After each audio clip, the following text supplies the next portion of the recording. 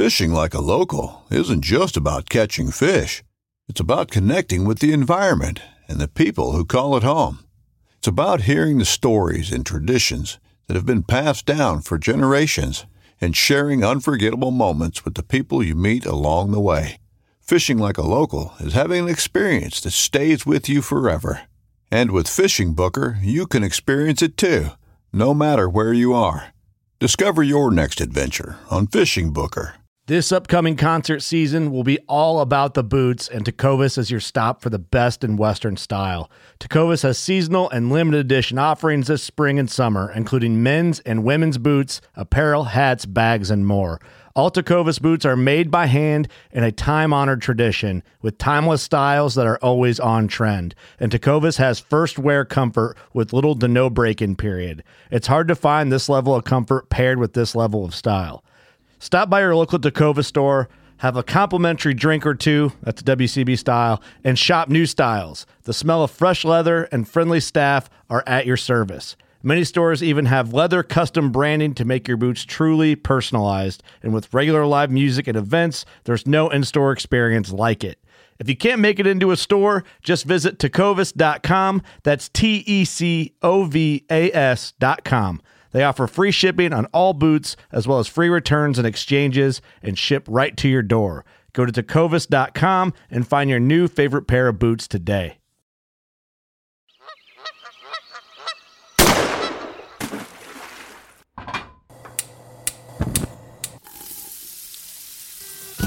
Join Justin Townsend and the Harvesting Nature crew as they explore the world of cooking wild fish and game while sharing recipes, tips, tricks, and lessons learned from their pursuit of wild food. We sure hope you ate before the show, 'cause you're gonna leave hungry. This is the Wild Fish and Game Podcast. Hey everybody, welcome back to Harvesting Nature's Wild Fish and Game Podcast. You got your host here, Justin Townsend, and we've got some very special guests on today, and I'm eager to introduce them and then get into the fat of the episode, I guess if we want to call it,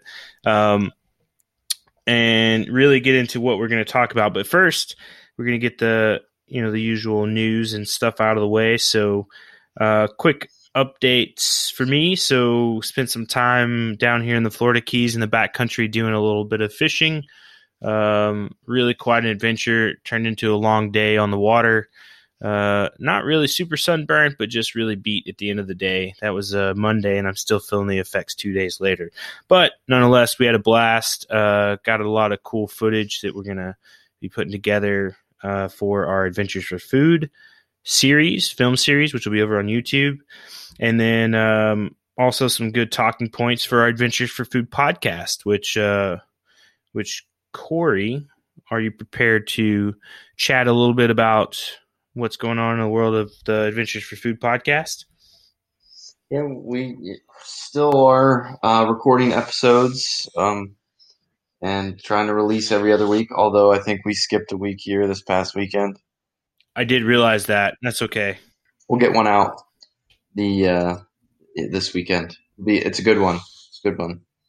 So by the time everybody listens to this, they'll have already heard it.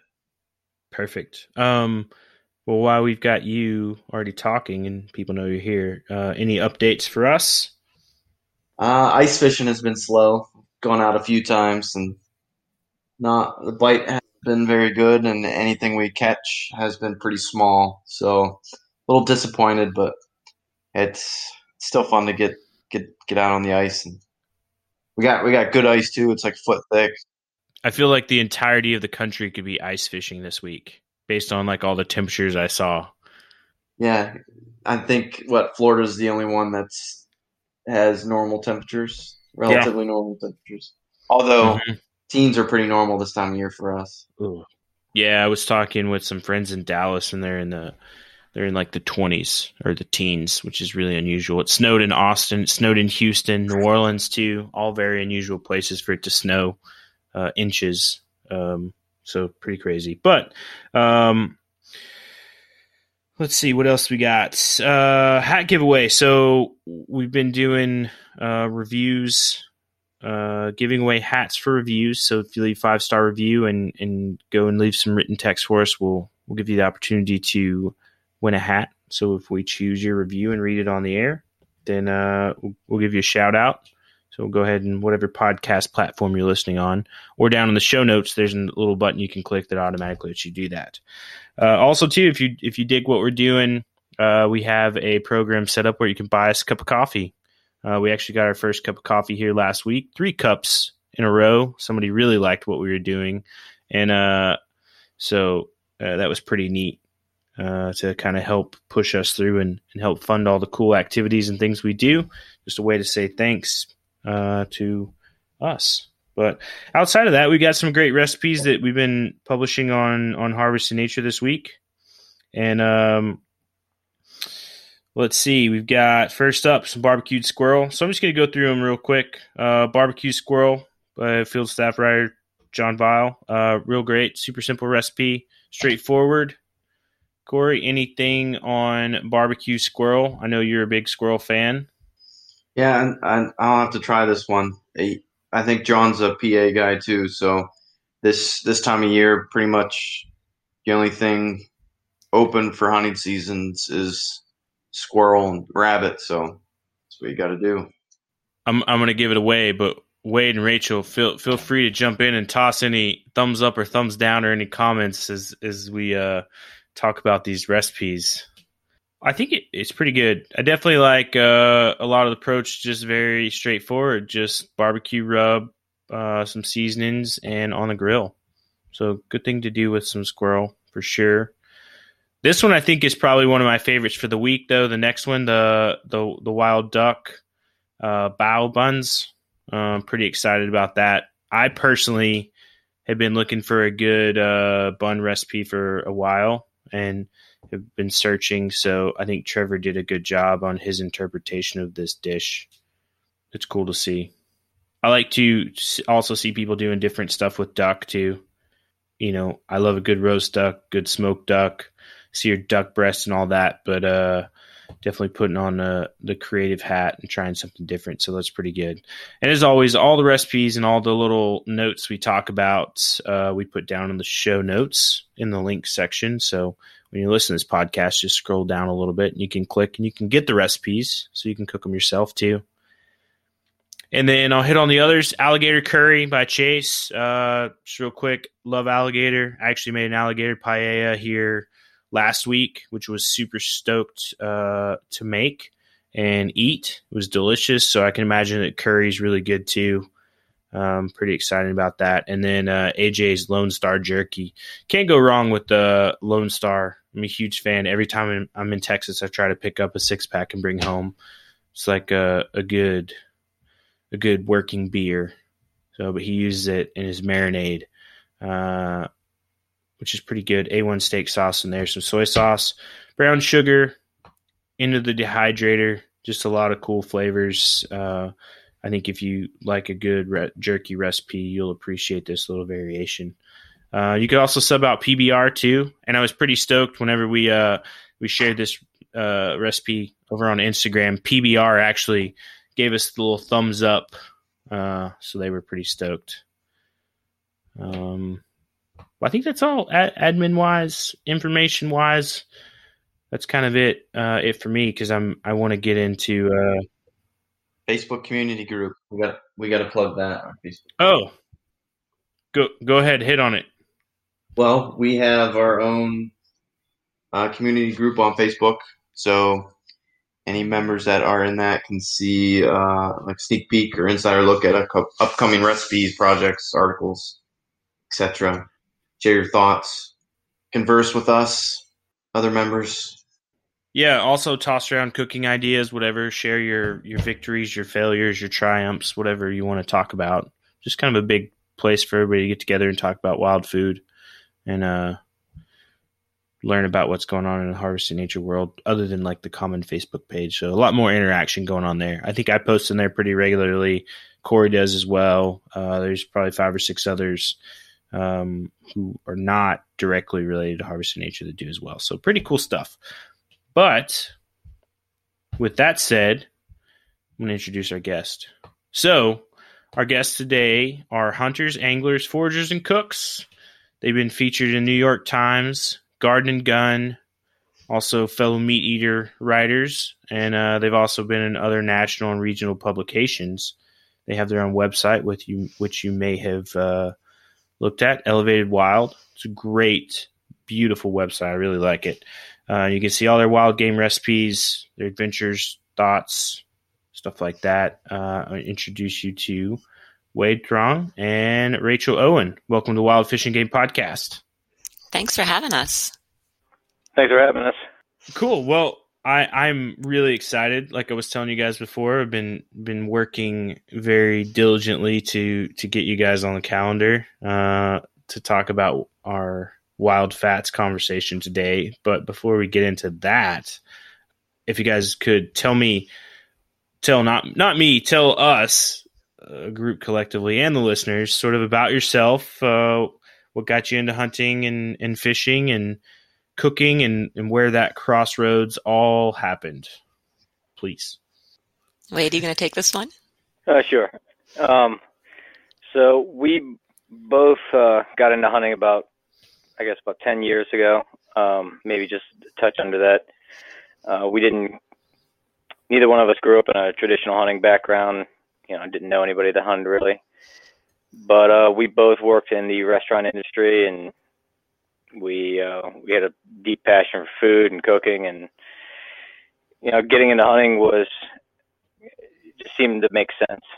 Like to get closer to the food that we were consuming and just get as hands-on as possible. And it's grown from that to just being like an all-encompassing lifestyle now. Yeah, I didn't grow up in a household where hunting was never something I was exposed to. And, I also kind of came up in the restaurant world, and I remember meeting Wade, and, he had just gotten into hunting, and just thinking, meeting him and thinking, oh, that's really interesting. It's not the way that hunting's depicted, coming at it from a food perspective. At least it wasn't. I think it is now. I think that perspective's growing. But I immediately found it really, really fascinating. He was maybe, I think, in his second season hunting, and he was self-taught when we started dating. And so, it was just something that really piqued my curiosity. It was something that I got into with him from a, food perspective. Nice. And where did you both grow up at, if you don't mind me asking? I mostly grew up in Richmond. Wade grew up in Harrisonburg, both Nice. Virginians. Sweet. So, yeah. And we've both been in Fredericksburg now for, maybe 11, 13 years. Cool. So we kind of consider ourselves Fredericksburg people, though. Nice. I spent a little bit of time up in Yorktown for some work training, and ventured into sort of that part of the country. Yeah, Tidewater. Yeah, it's a neat place. Oh, it's beautiful. I just wondering what your thoughts were of hunting before you started hunting yourself. Did you look at it in a negative light, or was it just kind of were you just kind of neutral on it? Honestly, I had a somewhat negative perspective on it, only because what I did see of hunting culture was just what's on the news, and like I grew up in Harrisonburg, and they run a lot of dogs, and you just see these guys standing on the side of the road, like, I hate to use this word, but like very redneck esque, and I don't know, it was always kind of like prickly, it was like those were not my friends. They weren't friends with my family. They were just kind of like, this is something else, and I didn't ever see myself being a part of that. I was like, but that was a very small subset of that, and obviously this community is a lot bigger than that. But I didn't have a very positive opinion of of hunting in general. Yeah, when I was growing up, it's funny, my mom moved a couple years ago, and she was going through all these old boxes of like stuff that I had drawn when I was a kid, and I like real little, elementary school, and I was totally an animal lover when I was a kid. I think most kids are. And I came across a drawing that I had done, and it was a picture, like a child's rendering of like a zoo with like a tiger in a cage, and then like a man with a gun he was going to hunt. And I'd written in my like child scrawl on there that if I was president, I would make hunting illegal. Oh, wow. Yeah, I know. Strong sentiment. But, then of course, you go through, like I went through a little brief vegetarian phase in, high school. And I remember then though saying in thinking that, hey, if I was to come across somebody that hunted, I would be comfortable eating that meat because, being divorced from the factory farming system, ethically, that was something that I was comfortable with. And of course, like the vegetarian phase clearly didn't last very long. But that kind of actually forced me into considering hunting from an ethical standpoint, right? And so, for a long time I had, despite my earlier childhood misgivings about it, actually kind of viewed it in a positive light. It was something that I thought was really interesting. And I guess both now looking back in retrospect, sort of hindsight's 2020, I guess, but looking at your old self and sort of the way you thought you sort of how do you feel about the way that you perceived hunting and sort of the collection of meat and stuff like that at this point? Oh gosh. I mean, I think there's a lot of naivety in general. If you're not hands-on with it, I think it's really, really difficult to put together an informed opinion. And I think that, we've been, as a culture, very, very privileged to have the distance that we have from our food, right? Because that kind of distance spells security and it spells affluence and it spells all kinds of things. But being that naive towards sourcing your own food also kind of comes with some ethical pitfalls, right? And so, I don't look back on the way that I used to feel about food with any sort of judgment. And I certainly don't feel that way about people who haven't gone on the journey that I have, In looking back and sort of looking at sort of the food system that we built here in the United States and people placing a lot of trust in it and the evolution and progress of that over time, I think too has also led to the gaps of things like factory farming and mass agriculture, where people, that sort of disconnect has just led us to kind of trust the system when the system may not have been so, I guess, innocent or good as we thought. Like not to slam the farmer, not to slam the agriculturalist or anybody like that. That's not my intent. It's just like kind of to talk about the whole broad picture of like the value of taking it into your own hands, I guess, is a way to circle back around to it. Yeah, I think you hit on a good point there. It's, individually, none of these practices are wrong. Like people have to eat, and like Rachel said, it's a privilege to be able to, purchase food and not have to have livestock and not have to have your own garden. But I think with that comes that disconnect. Like we've been removed from where our food comes from as a society. And that's seen as a luxury, but I think it removes us from one of the few things we actually need. And the bigger that gap becomes, the more food is just this thing that you buy and consume, not a living animal, not plants, not all these microorganisms. And these places, whether they be agricultural fields or, undisturbed natural areas, they're just these things that don't produce anything, unless you have the connection to it. And I think just being involved with your food to any extent, even just growing some tomatoes, gives you a lot of perspective on how hard it is to actually provide for yourself and how lucky we are to be able to just, buy whatever we want, whenever we want, or have it brought to you for that matter. Yeah. I mean, when I get groceries now, I hit the Instacart, not to plug Instacart, but I guess, there's a convenience in it too, that's set up now. And I think the last year too, and the challenges that have been faced during the COVID pandemic has certainly brought about a lot of other industries and things surrounding the world of food that weren't previously as predominant, which is interesting too. To include, people getting back out to hunt and fish.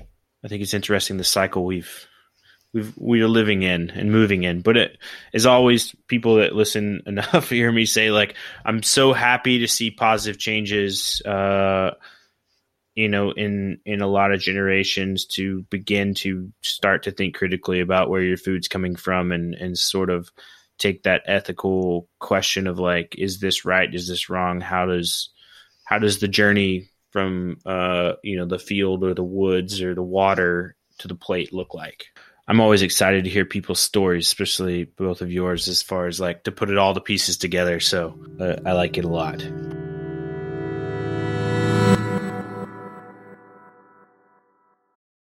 This episode is brought to you by Reese's Peanut Butter Cups. In breaking news, leading scientists worldwide are conducting experiments to determine if Reese's Peanut Butter Cups are the perfect combination of peanut butter and chocolate. However, it appears the study was inconclusive, as the scientists couldn't help but eat all the Reese's. Because when you want something sweet, you can't do better than Reese's. Find Reese's now at a store near you. Well, you guys want to talk about some wild fats? Yeah. I do have an opener. So as far as how this came about, a little bit of a backstory. So Corey sent me a picture. Corey, when was it? When did you send me the picture? It was probably late fall. It was, I think, the first week of December. It was the first Saturday or the second Saturday of rifle season in Pennsylvania. That's when I got my last. Day after my birthday, because my birthday was on a Friday this year, so it was the 4th. But so it's the only reason I remember that date. So he sent me this picture, and it's the hindquarter of this doe that he shot, and it's like, it was a solid. I don't think I've ever seen a fat layer on a doe like that ever before. And Corey, maybe you can describe it. Obviously, I'm going off a picture, and you were there in person. It was. Please correct me. It was thick. It was. I mean, I probably close to 2 inches thick on like the hindquarter, like the main part of the hindquarter. Wow. It was a nice, healthy doe. 2 inches? I was impressed with it, so I sent Justin a picture of it. My first question was, like, what has this thing been eating? So, like, what proximity, to, like, food sources, obviously. But two, it's like we got in this big conversation about sort of what to do with the fat, and you always hear a lot of stigma about using deer tallow or deer fat, and I know we're going to talk about it here in detail, but that sort of prompted the research, and then I don't know if it was like the whim of the world or the way it was, but I think your guys' article hit like a day or two after that, and I was like, holy smokes, the answers to my questions. So, and I read it and I was like, man, my mind is blown. Cause I've rendered fats from domestic animals and stuff throughout time, and duck and different things like that. But when you start getting into the world of other things, it's like, it's one of those things you start to invest a lot of time in it, and you're like, I don't want to mess this up. So, it was good to have sort of this big primer on it. So what sort of motivated both of you to start the process and start the article, and we can just kind of chop through it in whatever way you guys see fit? Yeah, I think, honestly, I think the first time we rendered any deer fat was a very similar situation to what Corey had. We shot a doe late in the season, and same thing, just big, thick, fat cap on the hindquarters. And, while we're breaking it down, we just kind of set it aside. And, at the end, you're like, I have 1.5 gallons of fat sitting here, and it's beautiful. Like, let's do something with it. It seems wasteful to throw away something that is, so pristine, like late season doe, probably, eating a lot of egg, had a good mass year, like it looks clean. And, a lot of what we do is, kind of not challenge, but like do deep dives into like these, I guess, common beliefs, like you mentioned deer fat to somebody, like the first two words are usually waxy and then rancid. Waxy, I agree with. That is very true. Like texturally, it is very, very, like thick. But rancid is not, a word that describes anything unless it's foul. And I think that gets tossed around a lot. And you look up, like you said, you look up wild fats or deer fat in particular, and it's like you don't find a lot of useful information. It's just, it's rancid, it's chalky, it's rancid, it's chalky, it's waxy, over and over. So I think a lot of people don't try it. Like they never even like delve into it at all. So we rendered it out, and it looks like beef tallow. There's no real difference. It's real dense. It is super high in saturated fats. That's why it is so waxy. It's a lot like dark chocolate in that matter. And we started playing around with it, and you can do a lot with it. Rachel and I have put it through its paces. Like there's not much you can't do. But I'll let her take over that. She did a lot of the research on the composition of all these fats. Yeah, with the one thing that, we kind of touch on in the article that I think is important to understand with just fats in general, whether they're wild fats or fats from domesticated animals or vegetable or seed fats, is that the composition of the fat really has a lot to do with the characteristics that, are going to be applied in a culinary sense. Mm-hmm. And so, when you're looking at your fat at room temperature, you've got your canola oil or your olive oil. These are oils that are higher in unsaturated fats, which makes them liquid at room temperature. And these fats oftentimes have a more round mouth feel. I use round. I have kind of I don't know. When you take a bite into like a really, really dark chocolate, like almost an unsweetened baking chocolate, it has kind of like a waxy, chalky flavor. Mm-hmm. And that's from a really high saturated fat content. And then when you get into something with a really high unsaturated fat content, it has a rounder, richer mouthfeel. And so, you start looking at all these fats and you look at some of the fats that are solid at room temperature, like beef tallow or, coconut oil. It's a little bit of a weird one because it's a seed oil. But, you look at beef tallow, for example, that's very high in saturated fat. It's solid at room temperature. These fats tend to have a higher smoke point. Mm-hmm. So you can get them a lot hotter. They're great for frying straight proteins or for, frying vegetables. You wouldn't do like a batter in it necessarily. And so, you start looking at just the way the fat appears at room temperature. And we sort of start there with our wild fats because there's not a whole lot of research on the exact composition of these different wild fats. Mm-hmm. I would love to run into a researcher that wants to put a little bit of time and effort, be happy to work with them to, really break these down. But, until then, we just rendered out these fats and let them sit on the countertop and said, hey, how do they turn out? And, that deer fat is chalkier. It's got that higher saturated fat content. We've been rendering beaver fat, which is phenomenal, by the way. It's wonderful. I could imagine. I'm excited to talk about it. Yeah.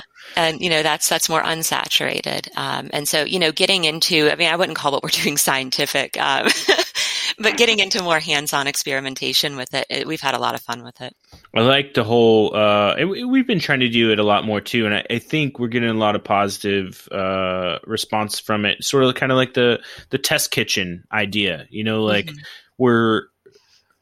Because in commonplace, and I find talking with a lot of people, you have groups of people in the wild game cooking world that are willing to experiment and try new things. And then you have a group that's kind of in the middle that are like, we'll try new things, but somebody's had to have done it before.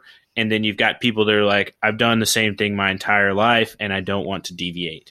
And sort of, I think that people from all across that board generally appreciate it. The people may not deviate from their traditional recipes, but they like learning about it. And you may snag one or two out of that group, but I think it's cool to see it because I think the reason people are kind of scared to start playing around with it is it's people put value on it. It's a valuable commodity. It's limited resource. You can get certain times of the year and you can't get it all the time. It's not like, as we discussed earlier, going to the store and grabbing it off the shelf. Like if you mess it up, it's like time, effort, all these things went into it. And I'm kind of trying to, I think the last month or so, really harp on that and being like, play around with it. Like, I think it's game meat's a lot more versatile and in some instances not forgiving, but in some instances it is forgiving. And I think that people should just go for it. So. Yeah. What's great about playing around with wild fat is that, for years we would just trim all the fat off of our deer and throw it away. Like, it's already a waste product. And so, if we render it down and it turns out it's not that great, like the end result is we put in, it's the same. There's no loss there. And so that kind of does make it really fun. It's not like I'm experimenting with a tenderloin, right? Mm-hmm. It's something that would be going in the trash.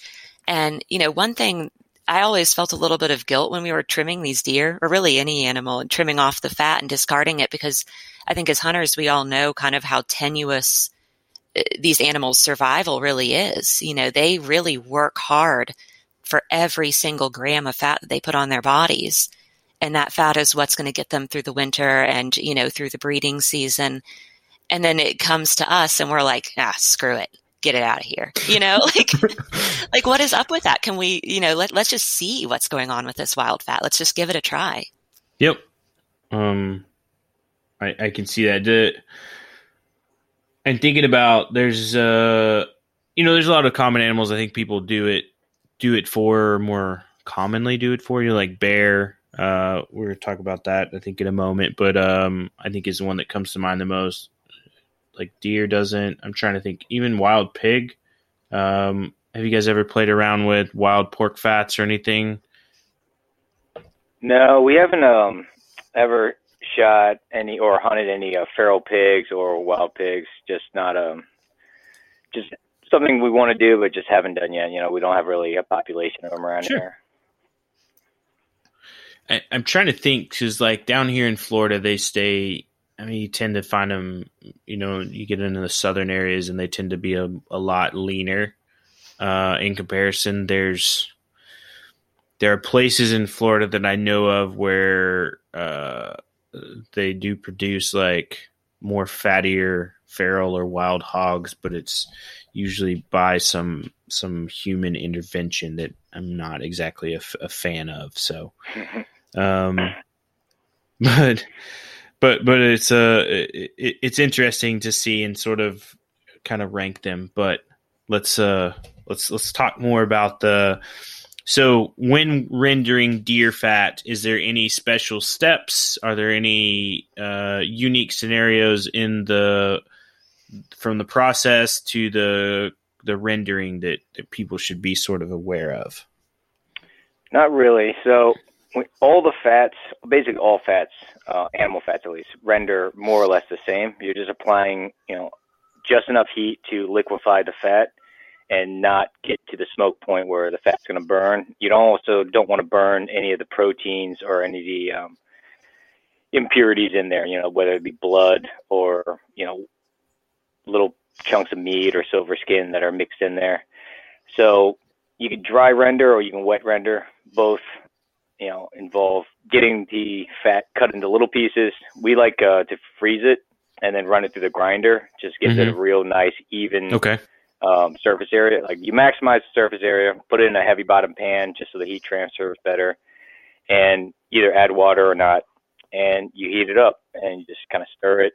And it's just like melting a big vat of butter kind of, and there's just going to be the proteins and all the other stuff left over at the end.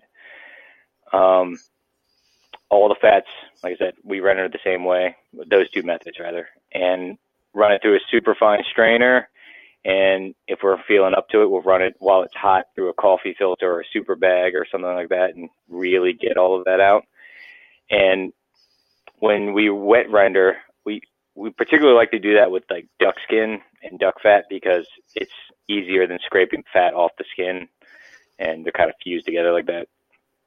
We'll wet render, but leave the water in there and let it cool, and then you can scrape the water off the bottom after it separates, because the fat's going to float to the top. All the impurities in the water and the gelatin are going to be on the bottom. So you basically have like a big chunk of duck espece or jello, and just separate that out. And then you can heat the fat up again and run it through a coffee filter or a super bag or whatever. But, it's the same way you would do beef tallow or lard or anything else.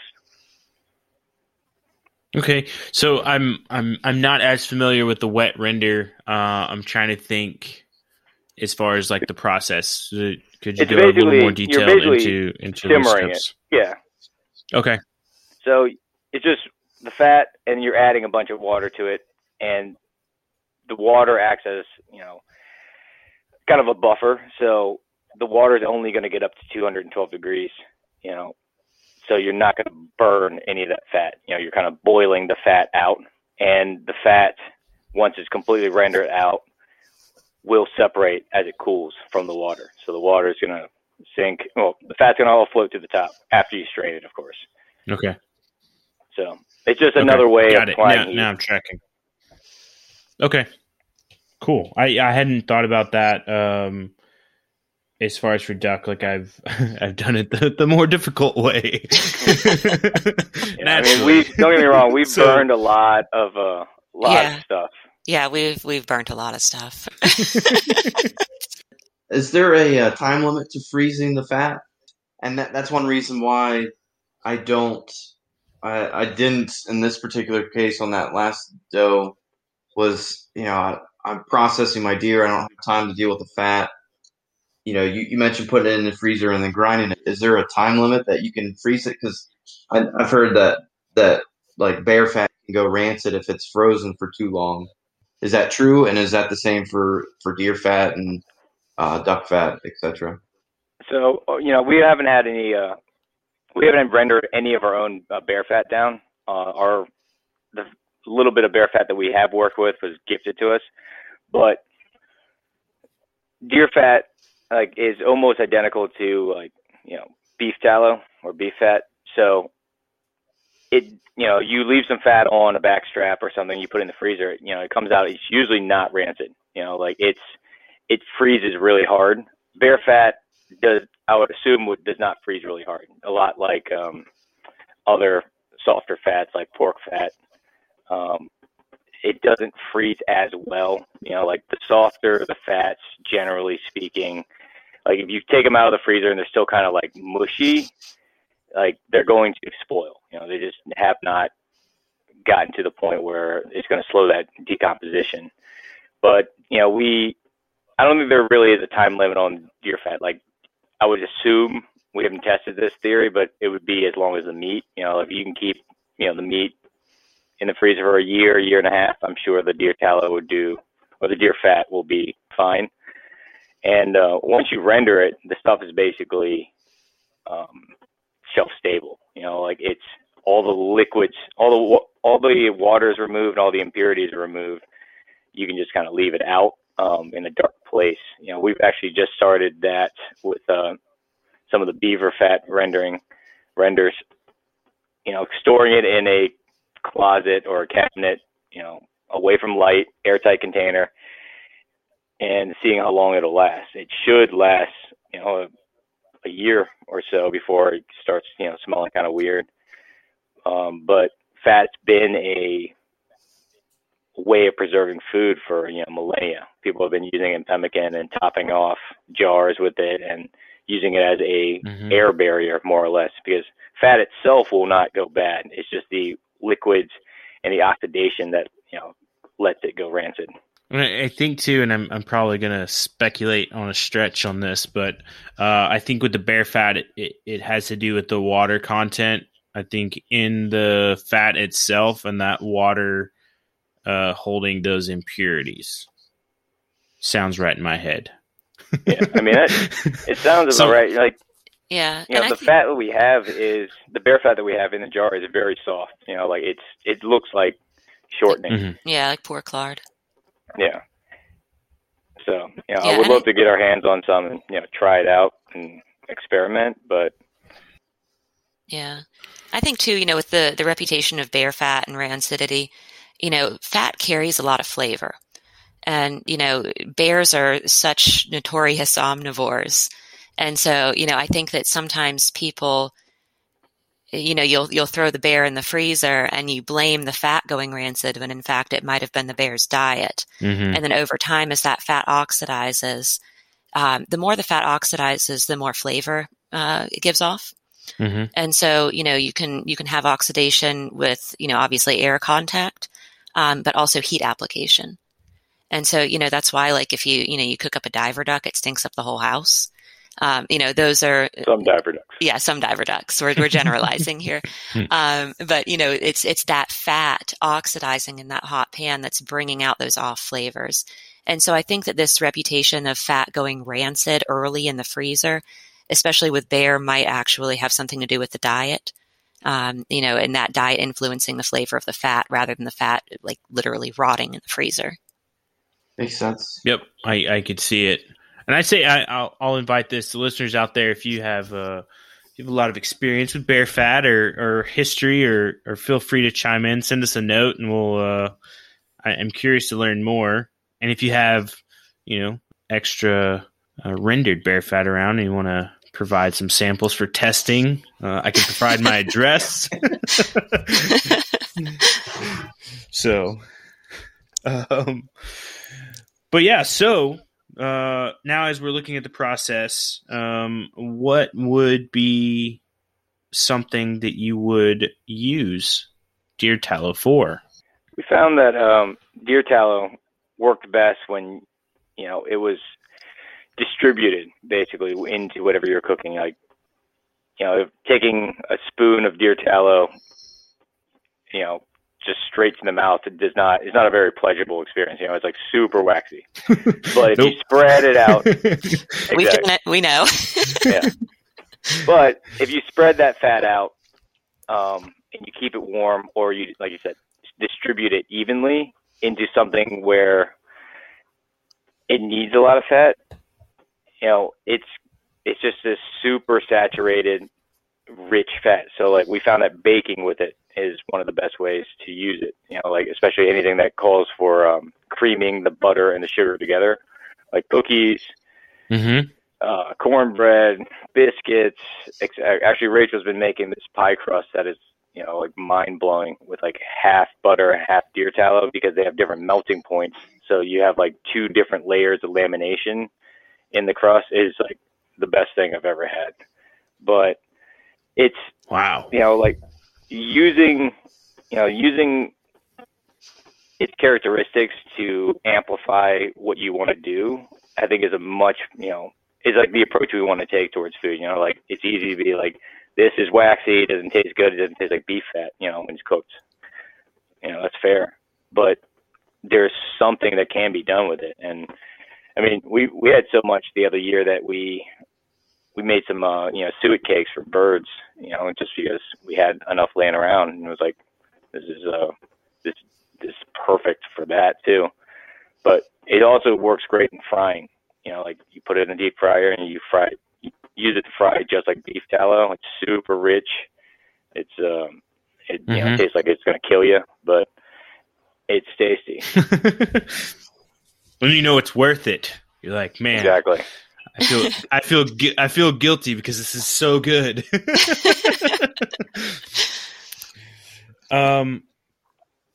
It piqued my interest with the cornbread. I think the pie crust, yep, I'm sold on. The cookies, I think I'm sold on too. The cornbread. So, how does a deer tallow cornbread compare to a normal cornbread? Oh, it's wonderful. It really, we have a wonderful cornbread recipe that I absolutely cannot take credit for. Our good friend Becky has been refining this cornbread recipe for probably decades. And it calls for oil, just liquid oil, whatever type you normally use. And so we just swapped in melted venison tallow, and it comes out perfect every time. Ooh. It's really, really a great thing. The one thing to keep in mind when you're baking with the venison tallow is if you're using it in place of butter, is that because the tallow is harder at room temperature than, butter or a liquid vegetable oil, when your baked good cools, it's going to be a little bit harder. So if you're making cookies, underbake them just a little bit. And same with the cornbread. You know, you just want to underbake it just a touch, because once it cools down to room temp, it'll be perfect. That's a great tip. Yeah, I wouldn't have thought of that, but now that you brought it up, that's on my radar. And I'm looking at the cornbread recipe, and like you say in there, you didn't just put in a little bit of tallow. You swapped out all of the oil with the deer tallow. Yep. We try to do that when we can. You know, I don't think it's cheating to be like, okay, here's a tablespoon, right? You know, I think that when we can, we try to use as much wild fat as we can, especially in these baked goods, because we really want to prove how versatile they are. Mm-hmm. And, you know, I don't think that you're proving anything by throwing in a teaspoon or a tablespoon. So we go full bore, and then we'll dial it back if we have to. I think, man, it's cool. I'm sorry. I'm like totally nerding out on all of this. So I don't guess I have to apologize, but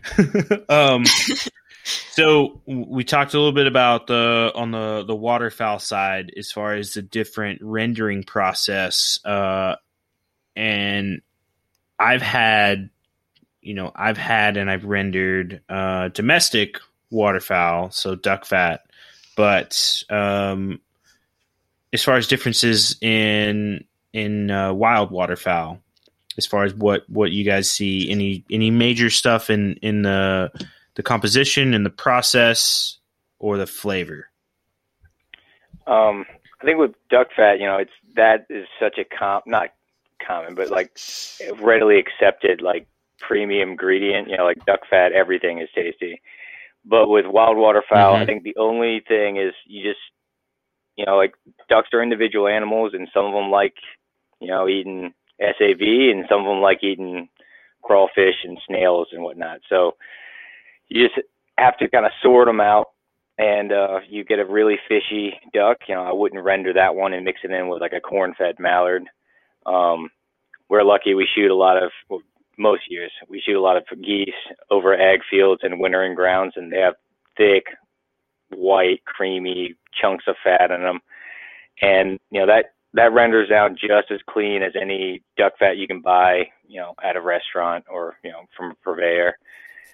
And it really just comes down to that. You just, you know, Rachel touched on the oxidation. You know, like as you apply heat to these fats, they'll let you know what they're going to smell like and taste like. And with duck fat in particular, you can just a lot of times look at it. You know, the darker reddish orange it is, the more keratin's in there, which means it's been eating shellfish. The whiter it is means, you know, the more like just clean, high protein, high calorie, kind of egg kind of stuff that it's been eating. You know, like, you know, you get that kind of yellow in the middle. You know, it could go either way. Like we've rendered down some black ducks that have very, very dark yellow fat that's super clean tasting. But we've also rendered down some ducks with dark yellow fat that, you know, were very fishy. So, you know, you can visually tell a lot. Yeah, exactly. You can visually tell a lot, and then, you know, if you need a double check, just apply a little bit of heat to it, and you'll know. You know, you can trust your nose. Like if it's a fishy fat, you're gonna smell it like immediately. And what do you guys keep the fishier fat, or just kind of discard, or is it still an experimental stage? Like if it's real fishy, we don't you know, add it to the rendering pile. It's just those birds, as we're cleaning them, you know, you can kind of tell most of the time, and a lot of those birds get skinned just because I want the, you know, the fat off of all of it. So, you know, just one more like step in that, you know, like kind of like sorting process. Like these birds are clean, these birds aren't, you know, and you just process them in different ways. Nice. Corey, you went through a similar process. What did you shoot this year? Was it a merganser? Yeah, it was a merganser. I mean, you didn't render the fat. I should be clear on that. But yeah, because you and I had a good discussion as far as like the fishiness or the flavor that was going to be present. What was sort of your result? I just breasted it out and made sure to get all the skin and fat away. And then I did the country fried merganser, so that's I think frying it hides a lot of those flavors too. So it tasted good to me. Did you take note of what color the fat was? Because now I'm curious. Now I want to think back to all the ducks I've cleaned. That's a good question. I think it was more yellow. So it was a surprise duck. We don't know. We don't know the flavor. No straight up indicators yet. All right. I'm really curious. So the duck fat shad roe. I don't think I've had shad roe before. Could you guys tell me a little more about that, and as far as like how the duck fat complements it? Because I think it's pretty cool. Shad roe is the egg sac in a shad, which is a river herring. Mm-hmm. They're they'll make the run up the rivers here in Virginia. I guess late March, early April, mid-April, May. Some depends on the weather and whatnot. But they're if you like eating fish roe or caviar, it's not quite like caviar, but it's a big sack of fish eggs, and it's a pretty traditional thing in this region to get to the fall line, and that's where they kind of bottlenecks them up, and you can catch a lot of them. There's a lot of regulations on river herring, etc., but we keep a couple every year, and the traditional way of cooking it is frying it in bacon fat. That's just been like a big thing in this region. So frying it in duck fat, seemed fitting. And duck fat, like anybody's ever worked with it, it's just delicious. It's just like, it's perfect cooking fat. It's mild. It's got good, like, deep richness to it without being waxy or chalky. And, it takes heat pretty well. Like duck fat fried, everything tastes good.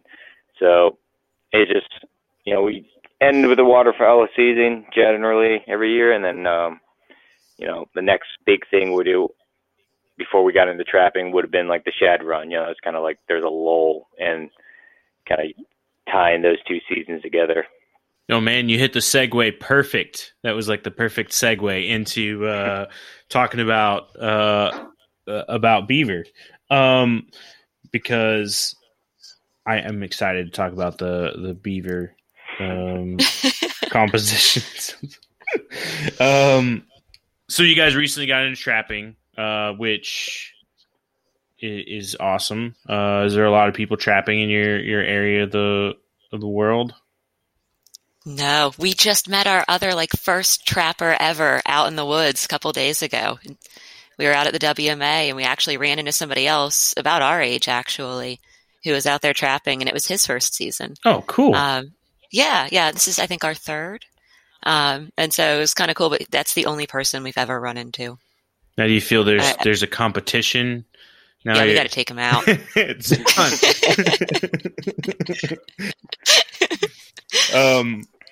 So looking at obviously, I mean, I don't think I've ever eaten beaver. Nope, I have not. I've heard a lot of really great recipes for it, as far as traditional ones, roasting the tail, all those kind of standard ones you hear people talk about. But first off, what's the favorite preparation you guys have outside of? We'll step outside of the wild fat realm for a little bit, and just sort of what's a favorite recipe that you guys are enjoying? The prosciutto. I think, the prosciutto is pretty mind blowing. So we dry cured a pair of beaver hams and put them in the curing chamber. And wow. The plan was a year. We pulled the first one after 3 months, tried it, and it was really good, so it didn't go back in. But this last one we just pulled out last week, and it had been in there 366 days, I think. We scraped off, we had a strudel on the outside to keep it from drying, because there's not not like a traditional ham where there's skin and fat, so we had to add fat to the outside to keep it from over drying. But honestly, it tastes kind of like Iberico. It is this dark, rich red meat. It's got a little bit of the beaver fat still on it, so it has that kind of silkiness. It's good. I'll put that up next to any ham you can buy. it's not pork, it's not, but that depth that you get from dry aging something a year is, not, you can't simulate it any other way. It's just like, it's just purely that animal, like distilled, like with like a 40 or 50% weight loss or something. Maybe a little less than that, but it was like concentrating the flavor, but adding a lot more, it's like robust, pleasurable taste to it in a way. Yeah. I mean, it's like dry curing something is kind of like extreme dry aging, from meat, like beef does well after like 2 weeks in an aging scenario. You can take it as far as a month, 2 months, maybe 3, and it just keeps shrinking, and you got to keep trimming the outside off. It gets more of a rind on it. But, you imagine doing that for a year, you end up with a Bresaola basically. Like it's just all the flavors in that meat are just going to be concentrated in a smaller and smaller area. And I think that's why we love it so much, is like we like eating beaver meat because it's just really good, and getting all those like nuanced and like woodsy and just kind of subtle flavors kind of like concentrated really shows how good of a product it is. It's just like this perfect protein in our minds. I like it. It sounds awesome. I don't know if I could make it the full year. I would want to pull it out of the curing chamber and eat it. Especially if the first one was that delicious, I'd be like, I don't know. Yeah. I don't know. It was tough. And we had a lot of people asking us about it too. They'd be like, have you cracked into that ham yet? We'd have to be like, no, we're still waiting. It was hard. We started 4 more after we pulled the first one. So. Yeah, we've got a lot of beaver hams now. That's awesome. Well, so now going back to the rendering of beaver fat, any special deviation from sort of the others we've talked about? Same process. Beavers have a lot of fat on them, and it's actually, it just comes off just like, any other fat that's kind of focused on the outside, just big chunks of it off the hindquarters, around the belly area and the back area. Just like a deer. Yeah. Utilize any off the tail or get into sort of that? You can. We haven't done that yet. We have a big stack of them in the freezer right now, but in years past, we skinned the tails and we cured those whole. We did like beaver tail lardo. We'll probably do a few more of those, but because we had a lot of tails, it's mostly fat and, gristle and connective tissue. So those would render down really nicely if we needed to do that. But I kind of like playing with it as like a whole muscle. Cool. As far as recipes, I see the ones Corey selected. Let me go back to the original article here. We're also baking as well.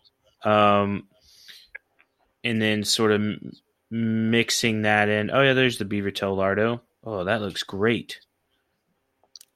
Yeah, that's some wild stuff. So cool. So looking at it sort of wrapping it into the baking side of the house too. How do you feel it compares to using the deer tallow or venison tallow? Like what's the major differences? It's a lot softer. It's more unsaturated. It's basically liquid at room temperature. We use it a lot in cakes and things like that. It was in the dinner rolls we had tonight for dinner. It's really versatile. It's something that, you can really use anywhere. With the deer tallow, there is kind of that consideration that you have to have of the distribution, right? Like I would never make like venison tallow buttercream frosting, right? It's just like, there's too much. It would be too chalky. But with the beaver fat, it's so mild. It's so versatile. I would use it really anywhere that you could use duck fat. If you see a recipe that's calling for duck fat, or like, especially in baked goods instead of olive oil, I did a ginger cake recently with the beaver fat. So anywhere that would call for olive oil, definitely it shines there. Would you fry in it or use it as like to saute or anything? Do you think it would be added value to the dish? Absolutely. I think it's, probably the most versatile fat that we have in abundance. You can use it for anything, like just, putting in a pan, sauteing, searing. You could probably fry in it. We haven't tried that yet. I think this year we'll finally have enough to like deep fry in it. Ooh, so that'll be nice. awesome. Let us know how it turns out. I'll be watching eagerly. I just had an idea. We should render down a couple of those tails and then shave them and then dehydrate them and then fry them again to make a beaver tail with like chicharrones. cracklins. Okay. Oh my god. That's a great idea. That's a brilliant idea. I'm digging that because everybody's so into talking about, like, anytime you talk about eating beaver, they're like, "Oh, I heard mountain men eat the tails." Like that's everybody's piece of trivia about beavers.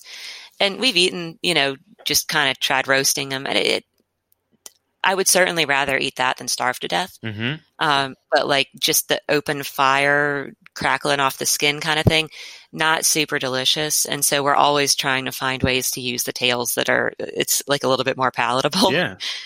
Because if your first impression of eating beaver is that, you're probably not going to go back. Holy So I love the smokes. crackling idea. That's a brilliant idea. Oh yeah, we're going to do that. All right. Well, definitely please let us know how that goes. Yeah, we'll keep everybody posted. Yeah, for sure. Man,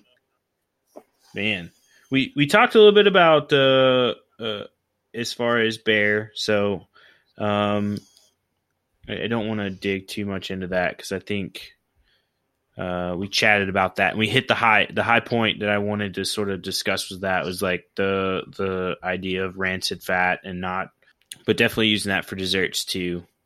I'm curious. So big news. I just drew an Oregon bear tag today. Literally I found out like 6 hours ago. Thank you. So me and 1, 2, 3, 4. There's 4 of us all. Two live in Oregon, and then 2 are going to travel from Oklahoma. Not me. Sorry, Corey. Aww. Somebody has to keep the ship sailing straight, Corey, and that's you, man. I lost my train of thought. Anyway, we're going to go out there, but I'm excited because we were talking sort of logistics and timing and stuff, and it's going to be first part of May. And they're saying blackberries should be out. Like the bears are starting to like roll out of hibernation in full force. Berries are coming out, and like what a great combination from a culinary aspect to try to take a bear that's been gorging itself on blackberries. So that sounds like it's going to be awesome. Yeah, I will. You got to come back with some berries too and make a little cobbler. That's totally my plan. I was like, we have a great recipe on the website because I was gifted some bear meat a while back, and I did it was Alaska bear, so it was a blueberry eating bear. It's a mouthful, but and I did like a blueberry barbecue sauce, and that's like nice. I love that recipe. But that's awesome. Yeah, so I want to try to do something similar with the blackberry too. But I like now the idea of using the fat for a cobbler. And then incorporating the blackberries. So that's going to be on my radar as well. So thanks for that. That's a good idea. See, look at this. Look at this. This is a productive podcast, even for us. It's a meeting of the mind. Right? It's not about the listener anymore. You guys can turn the podcast off. We're just going to keep going. Thanks. So, well, I'm going to pose this question to the listeners first and sort of see, outside what we've talked about, I'm curious to hear about your experiences working with other types of game fats or even the game fats we've talked about today. And then I'm going to bounce this question over to both of you. Any fats you've worked with outside of what we've talked about today already? I think maybe the only other one would be like turkey, and it's what you would expect. It tastes like chicken fat, turkey fat. It's delicious. We don't render a lot of it just because there's not a whole lot on the tom in the spring, but we always pluck our turkeys. So we leave them skin on. We try to leave that fat as intact as possible because it helps, when you're roasting a breast or smoking it or whatever, we like having all that kind of like fat basting itself. But, yeah, I mean, I think fats are a very interesting subject in general. And, we think about it a lot in all of our proteins, like, even the fish, we don't render it out separately, but we treat like a cobia belly a little differently than like a cobia fillet because of the fat content. And, we've actually noticed that the bellies don't keep as long in the freezer as the, fillets from the top loin. And just like these things that, I don't know, now that we've like started asking questions about fat, it's like now it's like, what else? Like we're just constantly prying into it a little more and more and more. There's no limit. It's any animal that's got fat. Yep. So we're gonna keep poking around within the topic. The wild fat piece that we have up on the website it's a work in progress. You'll see our bear section is pretty abbreviated right now because we just haven't had a lot of opportunity to hunt bears. But as we experiment with stuff, we'll be, adding on to that section of the website. And if anybody's got any great ideas they want to submit, you can always reach out. Anybody that's saying, hey, maybe otter fat is great. I don't know. I mean, I'd be keen to try it. So, we'll definitely be exploring a little bit more into the wild fat territory for sure. Boom. That's a perfect segue too, because that was what I was going to ask next. What's the best way for people to reach out and get in contact with both of you? We're mostly on Instagram. Handles Elevated Wild. We're also on Facebook, and our website is elevatedwild.com. Awesome. And yeah, definitely head over to social media. Check out the website. I love your guys' website. It's so beautifully laid out. I think that's the second time I've said that, but it's really awesome. So this sort of is the point of the show where we're going to start running out of time. So we always give everyone the opportunity to throw in a last thought or misfire, alibi, whatever you sort of have, and I'll offer it up to you both first, being the guest. So to make it easier, Wade, can you give me your any last thought that you may have for us or for the guest or whatever? Well, I just want to thank you for having us. It was great having this chat. I'm sure we bounce. I've got some ideas rolling in my head, and I'm sure you do too. It's like love getting together with people that love to nerd out about food and ask questions, and keep pushing the limit a little bit, because I think that's ultimately what Rachel and I, why we started doing, Elevated Wild is, wild game is so incredible. And for a long time, the only recipes I saw were, cream of mushroom soup in a crock pot and marinate it in Sprite or Coke or wrap it in bacon. It's like, why go through all this effort, to do all these things and take this beautiful protein and make it taste like bacon? And there's nothing wrong with that. Bacon is delicious. I'm not going to deny that, but there's so much more that can be done. And, hunting culture, like I said, I had a fairly negative opinion on it because it just looked like killing. It didn't look like food. And the food I did see didn't look very good. So it didn't make any sense to me. But if the food looks really good and it tastes really good, everybody's interested. It's the end product of everything. It's like everything you work for when you're hunting, it comes down to like this protein or this dish. And if you make something really good that you're really proud of, that people can, I feel like people can feel that, and they can appreciate that, and they can connect with you even if they don't hunt. Like we live on a street and there's not a single person that I would say within a mile that hunts. But we like bringing them some venison, bringing them some sausage, sharing what we have, and they seem to be okay with us.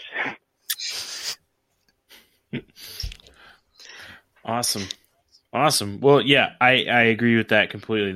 Thanks for sharing that thought. Rachel, any last thoughts for us? Oh gosh, Wade covered so much. I don't know what else to add on top of it, other than that, it's been a pleasure being on. This has been a really fun chat. I'm glad that we got to do this. Thank you both. And then, as far as final thoughts, I guess one thing that I would love for more people to take away with their wild game cooking is just to experiment, to go outside of maybe what you've been told that you can do. One thing that we found with all of our wild game cooking is just the versatility. If you treat it right and, you go in thinking while you're cooking, you can really achieve some cool stuff. And, I don't know how many other people are out there trapping beaver, but if you are, start rendering the fat, throw it everywhere. I mean, you can put it in anything. I really think that people would be surprised to see how versatile their wild game fats are. I think that once people start experimenting with it, they're going to really look back on all those years that they were throwing it away and really be like, man, what was I doing? Absolutely. Awesome. Well, yes, I agree with that for sure. Corey, what do you got? I just want to thank Wade and Rachel for coming on. It's been awesome talking to you. And, I'm a lifelong hunter. And my dad wasn't much of a cook, so I was eating the deer, the venison with cream of mushroom in a crock pot and marinated in Italian dressing when I grew up. And it's people like you and Justin and the great wild game cooks that are out there now that we have the resources like these that I've been able to expand my wild game cooking. And, thank you for coming on, sharing your knowledge with everybody. It's been awesome. Well, thank you guys. We had a great time. Yeah, thank you so much. I will echo what Corey says and saying it was absolute. It was awesome having you guys on. You got to see me in rare form nerding out about food, which is normally just when I'm like writing on the computer in the kitchen. So it's a special moment, I think. But no, it was great, and we hit so much, I think, useful information as far as talking about the wild fats, and I appreciate you guys sharing your insights and really opening up about it. And I look forward to seeing the developments, what we talked about and whatever you guys get into. Got a lifelong fan here, first time caller, but so definitely really excited. So thanks again for coming on, and thank everybody out there for listening. As Corey mentioned in the first of the show, check out that Facebook community group where we can have awesome conversations like this. And you can pick my brain, I can pick your brain. We can come up with some cool wild game stuff. And be sure to head over to all the social media platforms and follow Elevated Wild. After you do that, head over to our profiles. Make sure you check those subscribe buttons for us too.